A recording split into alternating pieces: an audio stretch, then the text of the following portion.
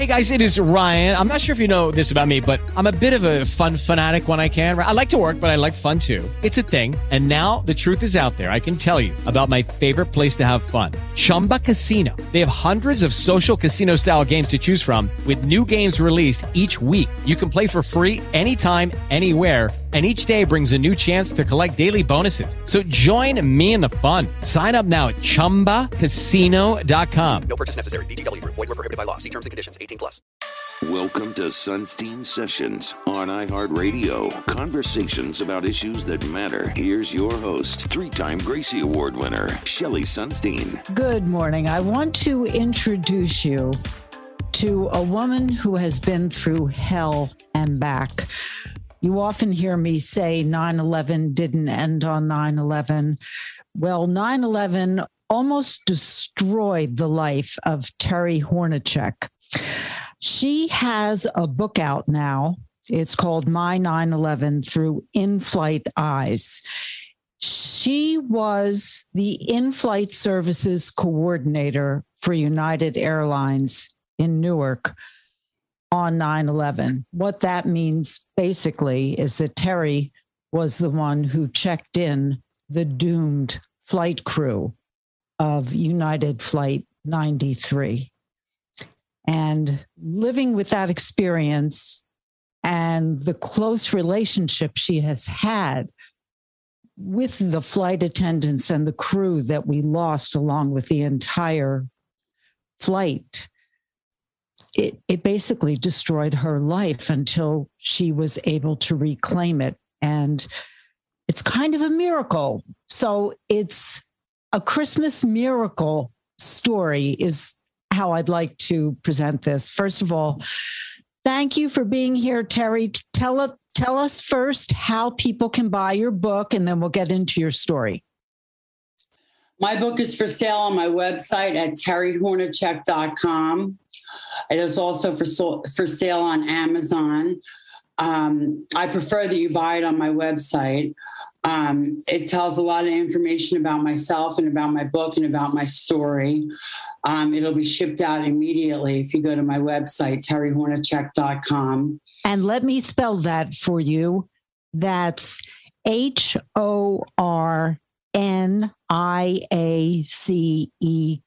I'll do it again. HORNIACEK. So tell us first about the flight crew, because we often, hear the 9/11 stories, but we really don't know anything about the people that we lost that day. And you knew them so well. So first, let's honor their memories. Their memories were absolutely beautiful. First of all, they left that day in a very happy mood. All of them were in good spirits when they left for that flight that day. They came in one by one, and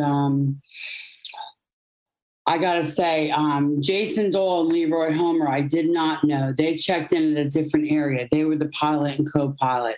They checked in downstairs at the pilot's in-flight services. But I checked in the crew, Sandy, Lorraine, Cece, Wanda, Debbie, and they were the flight attendants for the flight. As they checked in, Lorraine came in, and she was the one that always was a happy girl. She was one of the senior flight attendants, and she came up to the desk and she filled out a card for one of the girls, one of our coworkers that was out sick on sick leave. And she filled out a card and put it in the mailbox at the airport. And the girl, Pam, got it a few days after the flight. And that was really bittersweet. And Sandy had just come back from maternity leave of having her baby. And she was showing pictures around the table of her new baby. And she talked about her and her husband. Her husband was a pilot for U.S. Air. And Sandy was just beaming. She always had this big smile. She was from North Carolina. And she commuted up to Newark to go to work. And Sandy was showing pictures of her new baby. And she said, you know what? I'm going to stop flying and I'm going to start staying home with the baby. And she took that flight that day. And Cece was on call that day. She was one of our reserve flight attendants. She was an ex-New York cop, Florida cop. And she started flying about a year prior. She was one of the newer flight attendants. And Cece was on call, like I said, and she only had to fly if we needed her. Well, it did turn out that we needed her that day. She had 5 kids, and she was going to go home to be with her children in Florida. So she went on the plane smiling as usual, and she very reluctantly flew the trip. And we lost her that day. Debbie Welsh came behind my desk. I had a big high desk, and Debbie Welsh came running behind the desk. And Debbie had been suffering melanoma in her face, all through her sinuses. And she had surgery and stuff for it. And Debbie had just had a year clean of cancer in her face. And she was crying, and she hugged me, and she said, "Terry, look," she says, "I'm free of cancer." And we were so, joyful. And we gave Debbie a big hug, and everybody rejoiced. The cancer was gone. And we had a really nice conversation with all the girls before they left. And Wanda Green came in running a little bit late, and she was having heart palpitations. And Wanda wasn't sure whether to take the trip or not. And she stood at the desk, and the rest of the crew went to the gate. And Wanda was left behind, and she said, "I don't know whether to take this trip. My heart's pounding." And we decided that she would see the doctor in San Francisco, the United doctor. So she said, "All right, I'm going to take the trip. And when I get to San Francisco, I'll see, the doctor for United." She says, "Maybe it's anxiety." So she took the trip. She went to the gate a little bit late. And the flight ended up pushing back from the gate a little bit late. And I think that's how, they were notified that they were being hijacked, that the planes were crashing because they pulled back a little bit late. Because that was the only flight that actually got notified of the hijackings.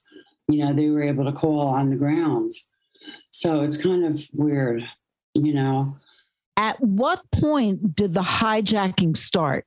They were halfway to the Pentagon. And they got notification that the plane had hit the towers.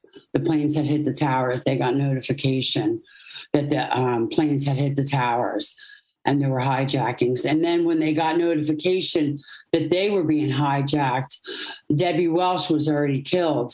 They had sliced her throat and put her in the galley. She was working first class. And the hijacker that was sitting in first class had killed Debbie.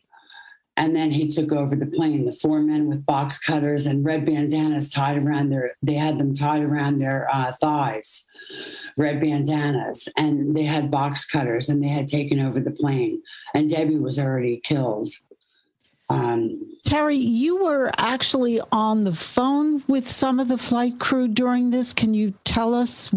I mean, it's just unbelievable what was going on, what you heard, which you had to comprehend and react to. Yes. Sandy Bradshaw called. The first call was from her husband, Phil, and he was absolutely frantic. And his new baby was screaming in the background, obviously from the anxiety from Phil. He was so upset. He said, "Sandy just called from Flight 93 and they're being hijacked." He said there were 4 men with box cutters, and he was absolutely frantic. And he said, "She's being hijacked." And of course, I was numb. I ran and got my supervisor, Linda Duffy, and I told her what the call had entailed. And Phil hung up, and I said, I waited for the next call to come in. The next call was from Sandy, and she said, "We're being hijacked. Here's what's going on." And she explained what was going on. By the time the next call came in, there were terrorist task force agents in front of my desk with dogs and rifles, and they had locked us in the terminal. And then a bus pulled up and evacuated all the flight attendants out of the office. And they advised us to stay, just the office crew. But what was she telling you was going on? She was saying, well, the terrorist task force agents were telling us what to ask. So they were holding up little notes and they were saying, where's the location of the crew? Where are the locations of the hijackers? Where are the locations of the passengers? So they had scurried all the passengers to one location on the plane. So they had them in the middle of coach. And Lorraine and Wanda were ministering to passengers, which I thought was just beautiful. They were trying to save souls before they went down, you know. And Sandy and Cece were in the back of the plane, and they were loading up soda cans and the fire extinguisher and other passengers. Todd Beamer was one of the names, and Jeremy Glitch, I believe it was. They were in the back with the flight attendants, and they were loading up the soda cart, and they were trying to bombard. They were going to bombard the cockpit because the cockpit was locked. And that was the situation going on at the time. So as you're hearing this, what is going on through your mind, and how do you continue to function? I'll tell you, Shelli, I think my mind went into just work mode. I went into a state of shock. I later found out because I did fall apart in January. I went into work mode. I went into just function mode, and I just stayed focused. And I learned that in my training, I think. You know, when there's a red alert and an amber alert at the airport, which means a crash situation or a possible emergency situation, we're trained to do that.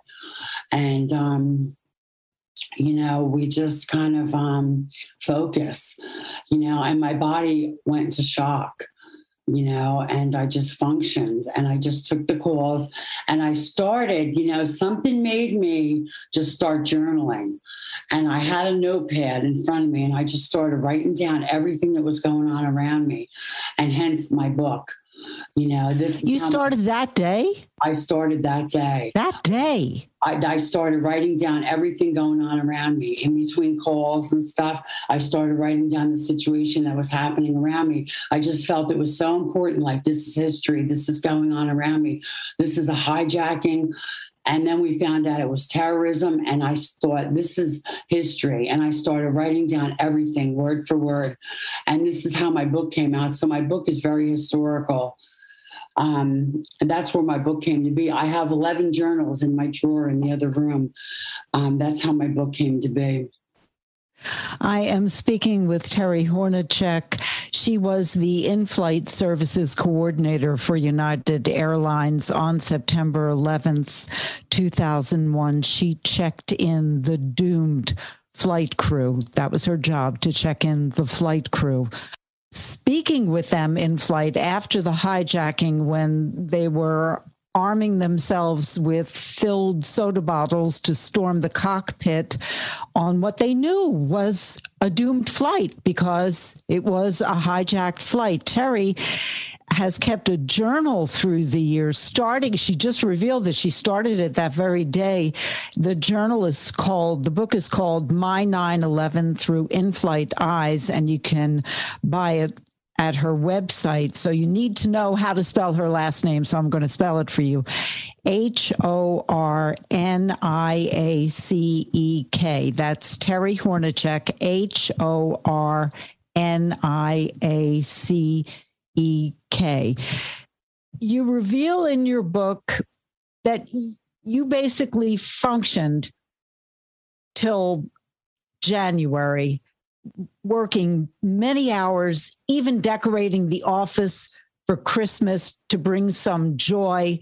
And it was a really trying time, not only losing Flight 93, but imagine the terror and the fear of the flight crews that went back to work.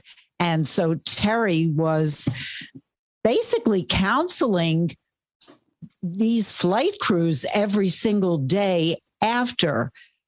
So you thought you were fine functioning, even though you were told there were therapists from United Airlines that were assigned, and you were told you got to get some help because anyone would need help with this.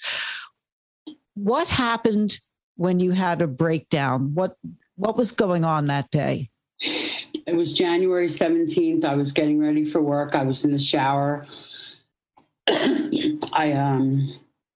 All of a sudden, I just started trembling. I started crying uncontrollably.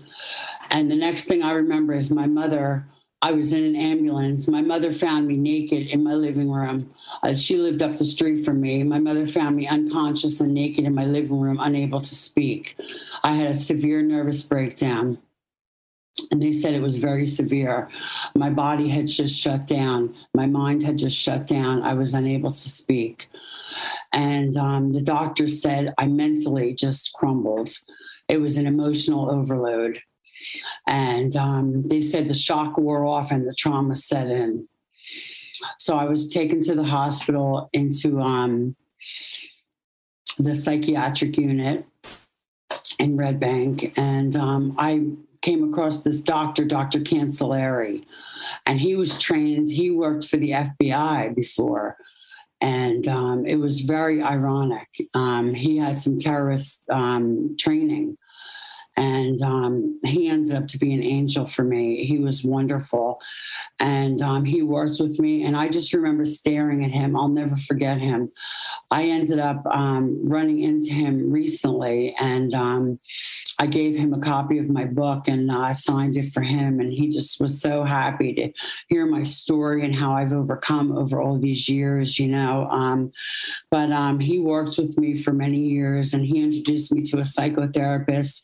And over many, many years of therapy, I've overcome it. But, you know, I still go to therapy today, but it was a very severe breakdown.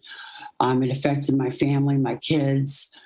My emotional state was just, I had to go on workman's comp at United Airlines. You know, I eventually went on disability. It took my career. It took everything. Do you remember what you were thinking in the shower that day in January? Do you have any memory of this? No, I really don't. I just remember trembling, my body uncontrollably shaking. I don't remember getting out of the shower, getting to my living room. I really have no recollection. I just remember uncontrollably crying and shaking.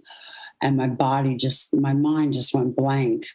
You know, it was like an overload of emotion just came over me. And I guess the shock just wore off and that trauma just hit me, you know. Besides the breakdown, this also led to a battle with drug addiction. Yes. My mother got sick in 2004 and I lost my mother and she was 59 and I had still been I went about 3 years into a severe depression after my trauma and I battled with that and my kids went through it with me. Of course, they were all teenagers. And then when I lost my mother, I went into a drug addiction. I was still suffering with the trauma and the depression, and I picked up drugs, and I went into about a 15-year drug addiction. With what drugs? Cocaine. Cocaine. It was a very dark, dark road. And it put my family through hell. It put myself through hell. I isolated. I moved out of state. I pretended I had no family. And I put it all behind me. And I numbed all my pain for years. And I didn't deal with my mother's grief. I lost many members of my family in those 15 years. And I just couldn't deal. And I couldn't deal with the trauma. I couldn't deal with the grief of the family members that I lost. And I just numbed myself for about 15 years. And it wasn't until recently, about 3 years ago, that I got help. My son did an intervention on me. And he came to Pittsburgh and got me. And he brought me back to New Jersey. And he moved me into his home. And all my kids together helped get me clean. And I found a recovery program. And now I'm in recovery. And I'm doing beautifully. I'm celebrating 3 years clean on the 20th. And my life is just so joyous and free. And I'm so grateful today. My life is beautiful. And I picked up my book again and I just published it on September 11th. And my life is beautiful today. Who was taking care of the kids? How long were you separated from them? I was separated from the children for about a couple years, and my mother was taking care of them. And then my mother died, and then my stepfather was taking care of them. And then they all grew up and went to college while I was gone. My ex, Don Furman, got them all into college, and they all went on to college. And I was in my addiction while they were in college. And the kids were really resilient, and my kids, had really a lot of resentments. And today they all have forgiven me and they've all accepted me back into their lives, and we all have beautiful relationships. So I'm really grateful today, to my children, to my God. I have a wonderful relationship with my God and my kids. I'm really a lucky person. A lucky person you describe yourself as, Terry Horniacek, although you lost 17 years of your life after September 11th. Yeah. 17 years. I mean, yes. You were open and honest enough to tell this story publicly. I can only imagine the other lives that have been ruined for people who suffered losses on September 11th or who miraculously were not killed themselves and could have been, and the responders who, the FDNYers I've talked to, almost all have survivor guilt. Why did I live when he or she did not? It's you really have a miracle story that you've come through this 17 years later and that you have your family back. Yes, it's amazing. I've talked to so many people who have a problem with drugs, and so many times I hear the stories, well, it takes 6, maybe 12 times in rehab, that it's not an easy thing to overcome. It's so easy to slip. Were you through many programs yourself, and what? No? No. I went to an intensive outpatient program, and I stayed in that for about 8 months. That really taught me how to cope with my cravings, taught me how to cope with my addiction, how to, it's not all about the drug, it's about your behaviors when you're addicted to drugs. It's about those addictive behaviors, because it also is gambling. It's many different areas when you have an addiction. It's not just the drug, it's the other behaviors. And I learned to cope with many different things, I feel like I was an addict all my life. My father was an addict. So I feel like I've had that in my family,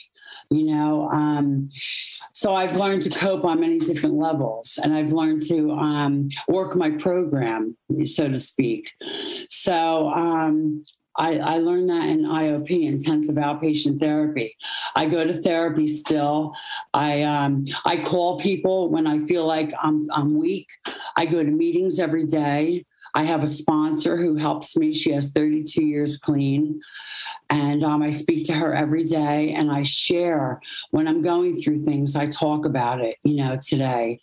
And I read my basic text. It's a Narcotics Anonymous book, and I read my book. I work my program to the best of my ability, and I have a higher power in my life today who guides me every day, and I pray every day. And I have my family who I treasure. And they say a grateful addict never picks up, and I'm very grateful every day. So was there the intervention that did it for you? Oh, the intervention. I was in the hospital suffering mini strokes from the use of drugs. Oh. And I had 3 mini strokes. My eye was drooping and I called the doctor. He said, get to the hospital. They said, you have so much drugs in your system, you're going to die. Like, you're so sick. And the next thing I know, my son was standing in front of me in Pennsylvania.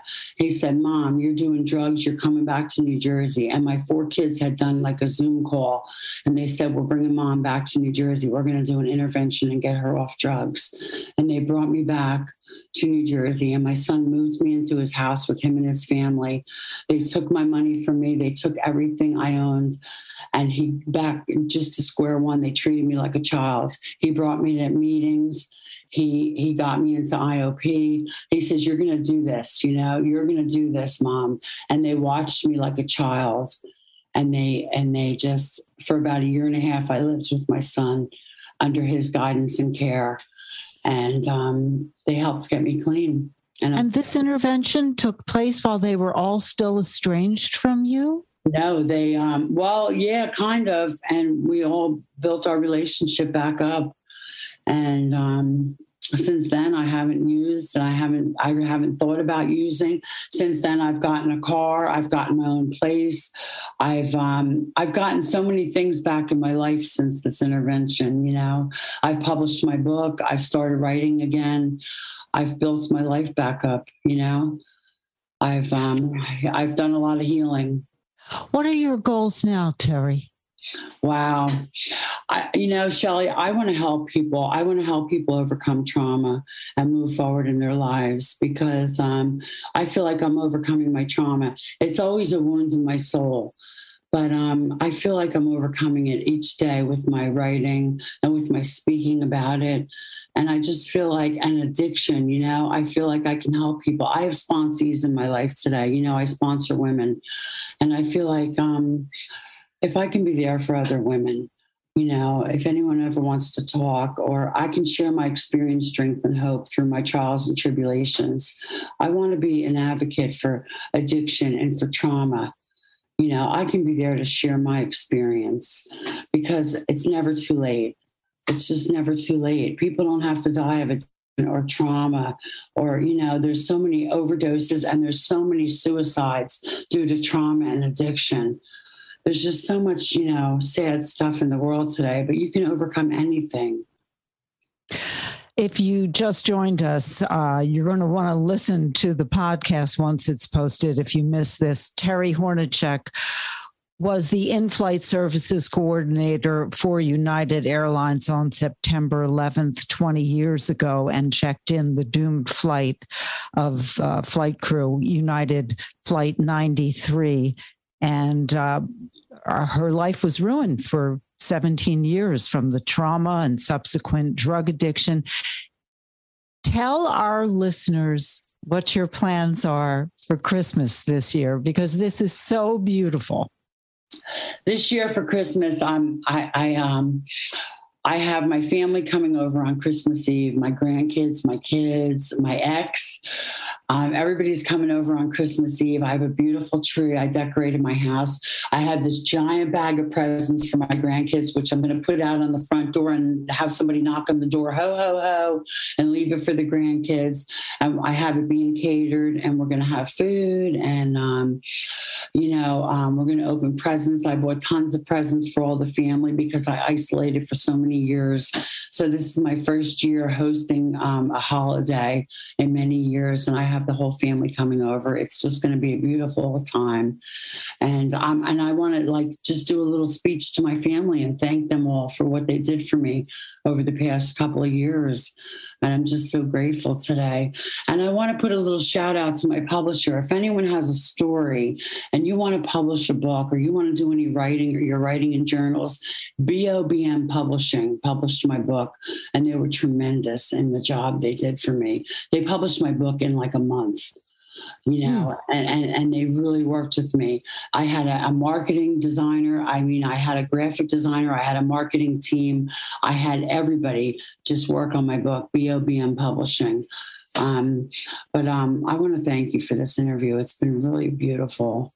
Well, I want to thank you. I just can't imagine what you went through over the last 20 years, and you have your life back. You have your own Christmas miracle. Terry Horniacek, thank you. Blessings during this holiday season. And again, her book, My 9/11 Through In-Flight Eyes by Terry Horniacek, Horniacek.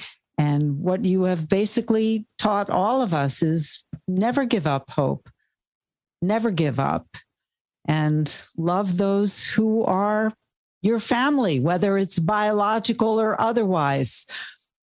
Show the love like you're showing now. Thank you so much for sharing your story, Terry. Thank you, Shelli. Merry Christmas. And to you, and a Happy New Year. Thank you. Bye-bye. You've been listening to Sonstein Sessions on iHeartRadio, a production of New York's classic rock, Q104.3. With Lucky Land Slots, you can get lucky just about anywhere. Dearly beloved, we are gathered here today to... Has anyone seen the bride and groom? Sorry, we're here. We were getting lucky in the limo and we lost track of time. No, Lucky Land Casino, with cash prizes that add up quicker than a guest registry. In that case, I pronounce you lucky. Play for free at LuckyLandSlots.com. Daily bonuses are waiting. No purchase necessary. Void where prohibited by law. 18+. Terms and conditions apply. See website for details.